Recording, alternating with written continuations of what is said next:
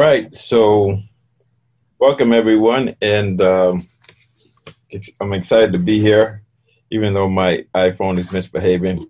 It's great to be here. I was trying to get to my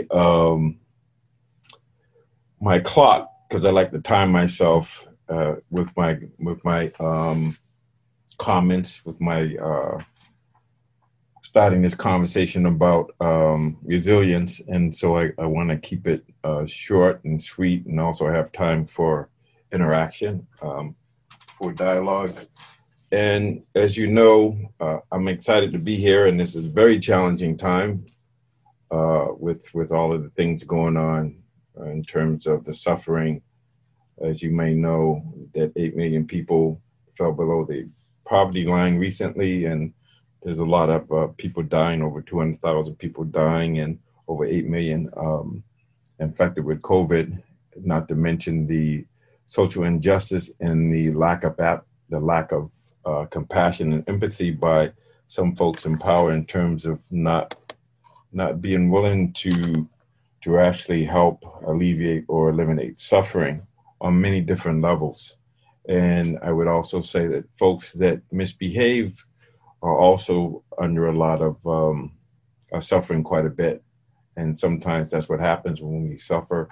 If we're not paying attention to how we're impacting ourselves and others, we can continue to cause suffering for ourselves and others just out of ignorance. And so the whole idea of insight meditation, the Buddha summed up his teachings as to do good, to avoid evil, and purify the mind and the heart.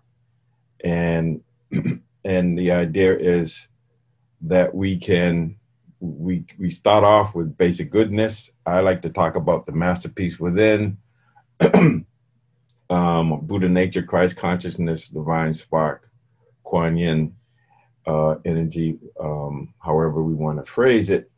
But we start off with this. We are wired for success. We are wired for connection. And so the whole idea of insight meditation is, I believe, the alleviation or elimination of suffering individually and collectively. And in insight meditation, especially how it's espoused at Cambridge Insight Meditation Center, has to do with this idea of taking refuge in the Buddha, the Dhamma, and the Sangha. And so I talked about the Buddha a little bit when I said that we all have Buddha nature or Christ consciousness or masterpiece within. So we have this. This is not something that we have to look outside of ourselves for. It's right where we are. It's within. We have to look within to access that. And we have the Dhamma or the teachings that help us, give us the way to release that divine spark or to get in touch with our Buddha nature, Christ consciousness, with our getting beyond the illusion of separateness. And then we have the Sangha, and we have the community of folks that are interested in the same thing of alleviating suffering, overcoming our own greed, hatred, and delusion, our own ways of creating suffering for ourselves and others, and then being willing to share that and to talk about it collectively on how do we do this thing called life in a way where we deal with the fact that things are changing or in constant flux and impermanence, and that there's suffering. It can't be avoided, but how we relate to suffering could alleviate or eliminate suffering, or at least make it manageable, so that we're not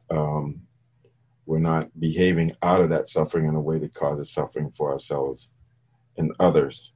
And so the resilience is just the ability to respond, to be resourceful in spite of the fact that things are challenging.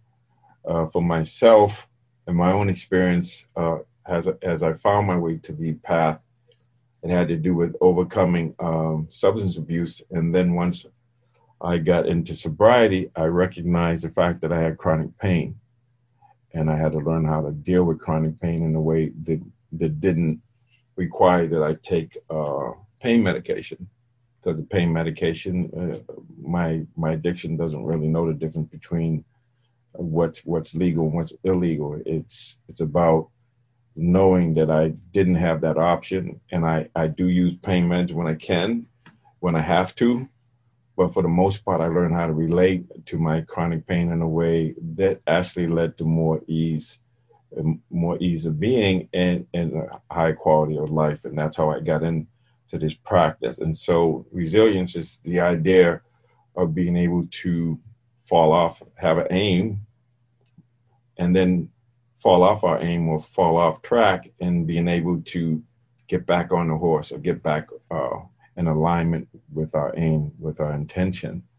And so to be resilient means that no matter what happens, if we can use the practice to create space between stimulus and response, in that space we have the freedom and power to choose.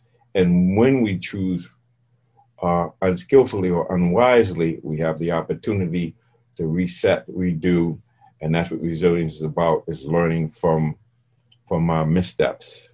And it's interesting, I just wanted to talk a little bit about the science that helps us to understand, well, what resilience is. And so for me, when I first got clean and I started creating space between stimulus and response, I actually was in this, at the time, it was a cutting edge program called stress management. And it was taught by Joan Borisenko out of the Harvard Pilgrim Healthcare HMO. And so it was one of those programs where we had to get pre and post testing. We had to spit and give them urine samples and that sort of thing.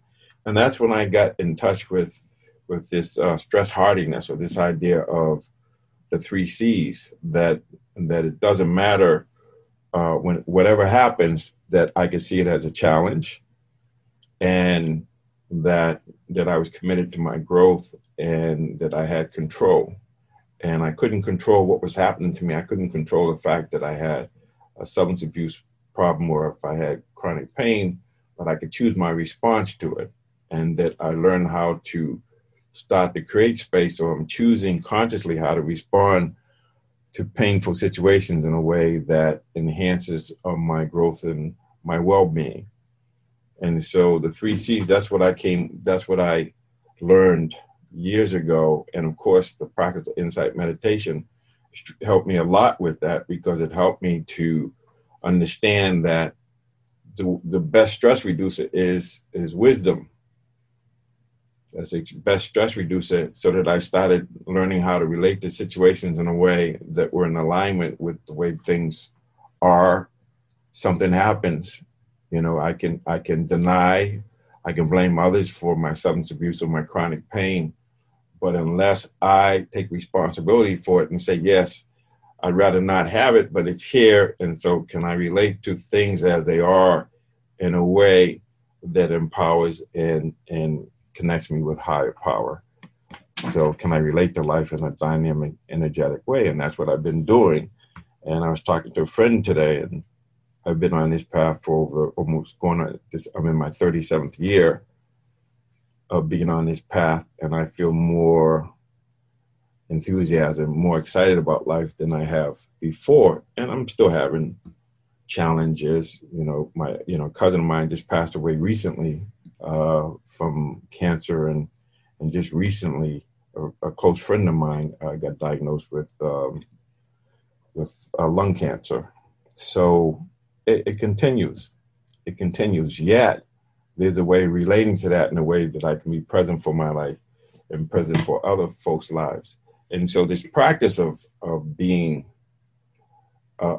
present, of understanding that I have Buddha nature, that just like the research says that people who are successful at what they do, they have there's three things that help with that. And the first thing is cultivating an attitude of hope and optimism, or what Sean Accord calls positive genius. And to me, in this practice, that's right view.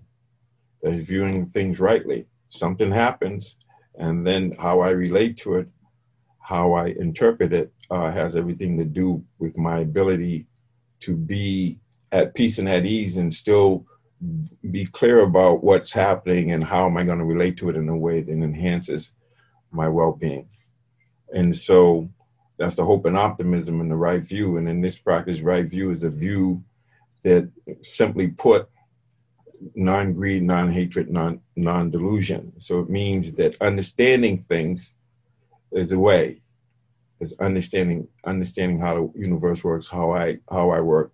The opposite of greed is renunciation or generosity, loving kindness, compassion in terms of ill will. So it's those qualities of mind that help us be in right view when we're viewing things rightly, when we're viewing things from positivity, and that actually enhances our immune functioning so that we're able to see things in ways where we're not in tunnel vision, where we have panoramic view, and that we are very resourceful. That's when we have a resourceful state of mind where it's able to see, because it's in positivity, our thinking and our feeling about what's going on is enhanced, and we have more access to power. So the second thing has to do with social support.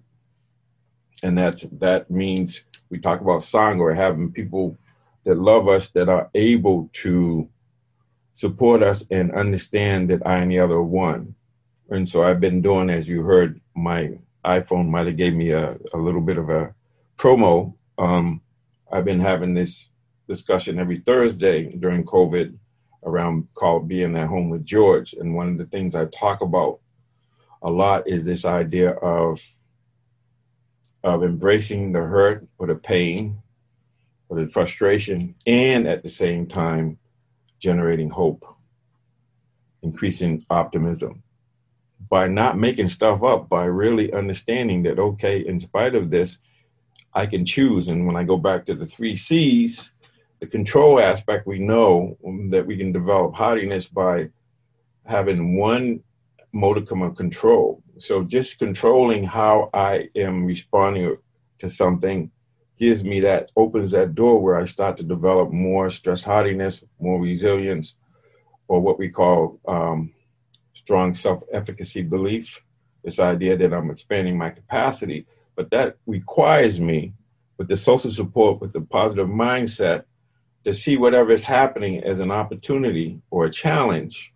But that's the third thing. When we see it as a challenge, this is what elite athletes do. No matter what's happening, whether we're in a high state of arousal, of anxiety or not, when we understand we have that high self-efficacy or strong self-efficacy belief or resilience, we know that that high state of arousal is really, if we can just hang in there and persevere and stay on task, that we enter in what we call flow. We enter into being in the zone where we alter states of consciousness, and we actually lose this idea of self consciousness. We actually disappear, and we just become one with whatever we're doing. So we know that's from research. I know this from my experience working with elite athletes in my own life and my own recovery and the clients I work with, that we do need. And that's what we call right effort in this practice. Right effort is to abandon ill will or hatred. How do we abandon it? How do we prevent it from arising in the first place? And how do we cultivate mindfulness, loving kindness, compassion, empathy, wisdom? And once we bring it into being, how do we sustain it, maintain it, perfect it? And so that's what this practice is about. And so so we have that mindset individually, getting in the right view, or getting into positivity, or what I call sometimes the growth mindset versus the fight, flight, or freeze or survival mindset. And that enhances our potentiality gets triggered, and we're able to access our core, who we really are in those times of difficulty and challenges. And so it's just understanding, yeah, things are really rough. And what are we going to do about it? Can we relate to it in a way that empowers and inspires us? And that's what I've been doing for the last 36 plus years, is understanding whatever comes up, how do I relate to it in a way that connects me to higher power, connects me to this sense of, yes, okay, yes, this is happening, and this is what we're going to do about it. Yes, I'm embracing the hurt, and I'm generating the hope. And so a couple of years ago, I had the opportunity of going to Flint, Michigan, and I'm working with that community. As you know, they've had some challenges with the drinking water. And one of the guys that I met that was presenting with me, his name is Travis Thomas, and he wrote a book, Live, Yes, and it's about improvisation. And so to me, I'm a big Bruce Lee fan, and I talk about be like water, and just things happen, you say yes to them, and how am I going to relate to this in a way where I can alleviate suffering for myself and others, and connect to, see it as a stepping stone, not as a roadblock.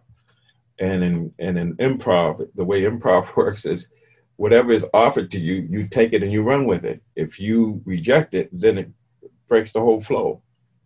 Doesn't work. And just like in this practice, is to understand suffering, to seek, well, what is this, and how do I learn from it, and how do I prevent it from arising in the first place? And so with improv, especially the way he teaches it, is that there's no such thing, just like NLP, there's no such thing as failure. It's just feedback. So whatever happens, it's telling us what we need to relate to in a way where we can learn from it, and also understand that it's not what happens to us, is our reaction to it, or how we are being in that difficulty, in that challenge. And a big part of getting to resilience, or getting to a strong self-efficacy belief, is managing or mastering difficulties and obstacles in a way where our latent abilities are expressed. This is what Hans Selye said in his book, The Stress of Life, is that when we get into those situations, that's when our latent abilities manifest. And so the idea is, how do we get that masterpiece? How do we chip away to let that masterpiece out? And the only way out is through challenges and difficulties. And so I don't know if I want to say much more than that, but I do know for me, it's all about me taking personal responsibility in choosing. And one of the things that's really helpful is when I can get beyond this illusion of separateness, when I realize I am the other one, and that if I relate to people as masterpieces or as divine sparks, then that's a different psychology than, or relating to them soul to soul, whatever language works for you. That we have to figure out how to do that on a big scale, because this challenges that we have faced today with the racial injustice and COVID and the struggling economy, the only way we're going to be able to use that as a stepping stone to build back better, or to actually enhance our well-being, is together. And it all starts with the individual self. So I don't know how much more I want to talk about it, other than the fact that we all are challenged in some way or another right now, or we know someone who is challenged. And myself, I have, even though things are great, like I said, I have people that die, get ill. I have my own issues with sleep apnea and diabetes and all sorts of things. And yet, and I have people close to me die, and yet I still have access to a peace that none of that stuff seems to affect. And that's the thing that is the power of this. It's not about anything other than just be still and know, and just, do good, avoid evil, purify the mind. And it's interesting. So a couple of years ago, because I was looking on my phone and I was looking at the photographs, and I was out in California working with my friend's volleyball team. And I was working with the young ladies, and it was this idea that they should be able to get better without suffering or without struggling. And we were going back and forth. And finally, I just said, listen, no struggle, no swag. No struggle, no swag. I got swag because I struggle, but it's not that I am being pig-headed or stubborn. It's more about being persistent, which means I have a way forward. I have an understanding on how to alleviate suffering, and how do I stay on course when I get knocked off. And so for some of you who are in the meditation with me, it's just this ability to just be still and know, just sitting and being aware of breathing in and out, and whatever comes, let it come and go. And then that ability to do that, we start to be able to let things speak to us instead of reacting to it or interpreting what's happening before we get the full raw data without embellishment, without interference. And in that, we start to see things that we didn't see before because we're rushing in with self-interest and abstract thinking and associative thinking, and we're not really letting the thing speak to us. And if we know with our intimate relationships, we may have a situation where our loved one is talking to us and we're hearing them based on the past instead of really listening to them as they are now. And so that's why they talk about familiarity breeds contempt, because, you know, we keep seeing the person that as they were, not being open and seeing them as they are now. And that also includes us. It includes me, that I'm guilty of the same thing, seeing myself as I was, rather than allowing myself to be a becoming, or that I'm like everything else, I'm changing, but my core is the same in terms of doing good, avoid evil, purify the mind and heart. So I think I'll open it up for discussion. I don't want to say much more than that, but it's really important to understand that we are wired for success, and it's how we direct our attention, how we transform, or how do I want to say, how we have a transformation of consciousness, how we cultivate evil. I mean, not cultivate evil, but do the opposite, cultivate the opposite of evil, which is do good, avoid evil, and purify the mind. And so it's not to make one worse, bad or worse. It's just whether it's skillful or unskillful. We don't have to get into the judging thing, but we need to know when I do this, this works. When I do that, it doesn't work. And am I willing to go with what's helpful, what works? Okay, so I guess I'm done. Good being here. Appreciate you all. Nothing but love for you. All right. Thank you. Bye-bye. Thank you for listening. To learn how you can support the teachers and Dharma Seed, please visit dharmaseed.org/donate.